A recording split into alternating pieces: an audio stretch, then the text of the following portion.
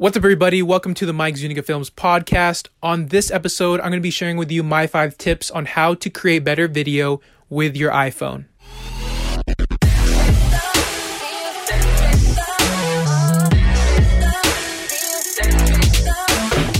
So if you have an iPhone, you've already probably shot multiple videos using the iPhone's inbuilt camera app, but you're probably not using it to its fullest potential.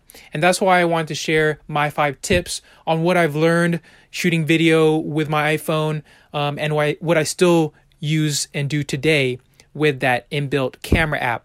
So let's dive right into it.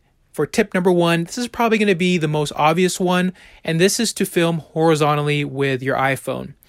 Now, there's a time and place to film vertically. This can be for Instagram, it could be for Snapchat or whatnot. But if you plan to upload your video to YouTube or Facebook, then I highly recommend filming horizontally with your iPhone. Because if you film a vertical video and upload it to Facebook or YouTube, what's going to happen is you're going to see 2 empty spaces on either side of that video. 2 big black bars. And unless that's what you intend, then I recommend filming horizontally so that it fills the whole frame.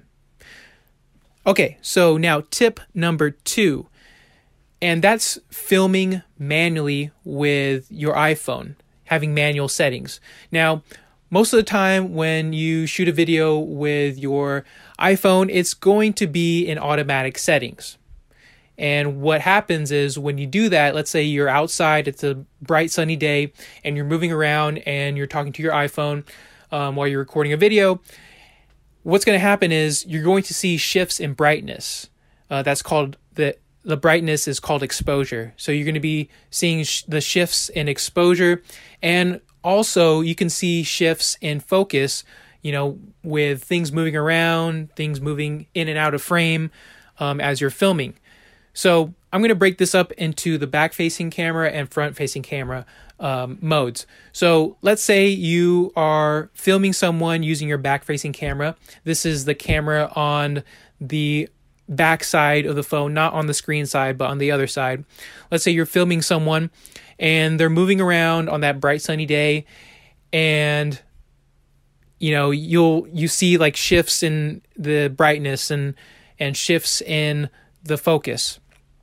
You can actually manually set that. All you have to do is pick a part of the screen where you like the lighting, everything is good, it looks great. It's most likely going to be where the person is, and press and hold down with one finger on that section of the screen until a yellow box pops up, and you're going to see AE/AF locked, and that stands for auto exposure, autofocus locked.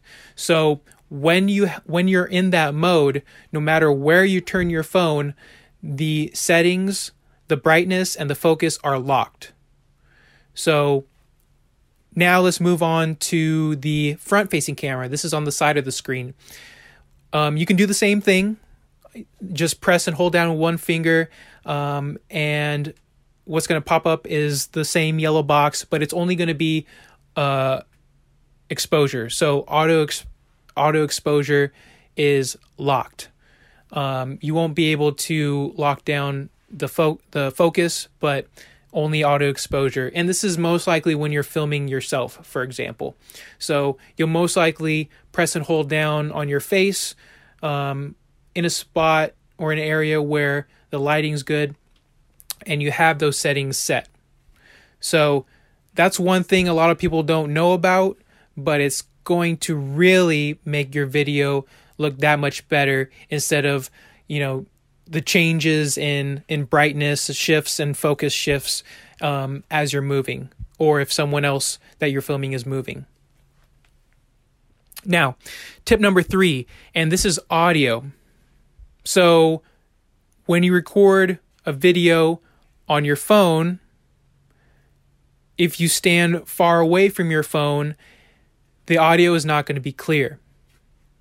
And unless you're recording yourself very closely, this is not going to be that appealing. The reason why is because you can have the best lighting, your video can look great, but if no one can hear what you're saying, they're going to stop watching your video. So this is what I recommend. If you have an iPhone 7 or higher, then you're probably going to have to use an 8-bit adapter, the iPhone's 8-bit adapter for external microphones. One type of microphone is a shotgun microphone. This type of microphone is external. You have to hook it up to the adapter and maybe hook it up to a mount wherever you mount your phone. But it does add, it's able to get clear audio when you record with your phone. Now, you're probably going to have to get another adapter in addition to the iPhone's 8-bit adapter. This adapter is, what I use is the Rode TRS to TRRS adapter. And what that means is it basically the TRS, let's say you look at your, if you have Apple headphones or other headphones, for example, right? If you look at the jack, you'll see 2 black rings. That's TRS. That's a TRS jack. And a TRRS jack has 3 rings. So just keep that in mind. But what I highly recommend is using a clip-on mic, also known as a lavalier mic. And one that I would recommend is the Purple Panda.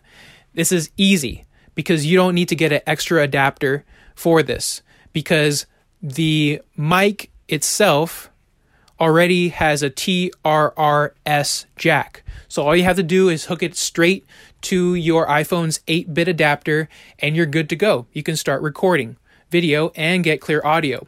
So that way, let's say you're using a clip-on mic, and you're filming yourself, you can stand farther back, get good framing for your video so that you're not too close. You can get more of your body in the frame, but at the same time get clear audio. So you're not compromising the audio in any way when you're recording. So that is tip number 3. Now, tip number 4 is make sure to stand in a place or film in a place to where you're properly well lit. Majority of the times is, for example, if you're filming and you're in automatic mode, right? So brightness can shift and focus can shift and whatnot. And you're outside on a bright sunny day and the sun is behind you and you're filming yourself, what's going to happen? You're going to have a dark shadow in front of your face. Because let's say you're in automatic mode, the light's going to shift, or you're filming inside but next to like a window, for example, and obviously the window is going to be bright. What's going to happen? You're going to have a dark shadow in front of your face, and no one's going to be able to see that. So if you don't have any other type of lighting, what I recommend is film to where you're facing the light, wherever the light's coming from, so that your face will be properly lit and there will be no large shadows in front of your face. So that's tip number 4. Now, tip number 5 is frame rates. And basically this just comes down to whether you want to film slow motion video or not. If you're in your iPhone, if you go to your settings, to your inbuilt camera app settings, you'll see that you'll have an option to film 30 frames per second or 24 frames per second or 60 frames per second. Basically, 60 frames per second gives you the ability to film a video that you can turn into slow motion when you're editing. And if you film with 30 frames per second or 24 frames per second, it's you won't be able to get slow-mo. It's just basically in real time, action that you're filming. Now, between 24 frames per second and 30 frames per second, 24 frames per second is more so the cinematic look, and 30 frames per second is it's what like the soap operas, for example, or the news, they film at 30 frames per second. So it kind of looks a little bit more realer. It's not as cinematic. I know 30 frames per second is best or better for like Instagram, or if you're uploading it to like an app and you're watching it on your phone. But either way, I've shot both 24 frames, 30 frames per second, and it's fine. It's just fine when you're watching it or uploading it to an app or YouTube or Facebook. But now if you want to shoot super slow motion, you'll probably see an option of 120 frames per second or 240 frames per second for like ultra slow motion. What I recommend is filming at 120 frames per second instead of 240 frames per second. The reason why is because 120 frames per second gives you better quality, but you're still able to get that ultra slow motion to where you wouldn't really, it doesn't really make a difference if you're filming 120 or 240. I mean, it might, depending on what you're filming, but for the most part, if you want really slow motion, 120 frames per second is going to do the job. So with that being said, I hope this helps.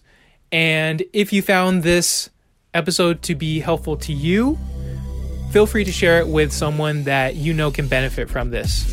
So thanks again for not watching. Thanks again for listening, and I'll see you on the next episode. Peace.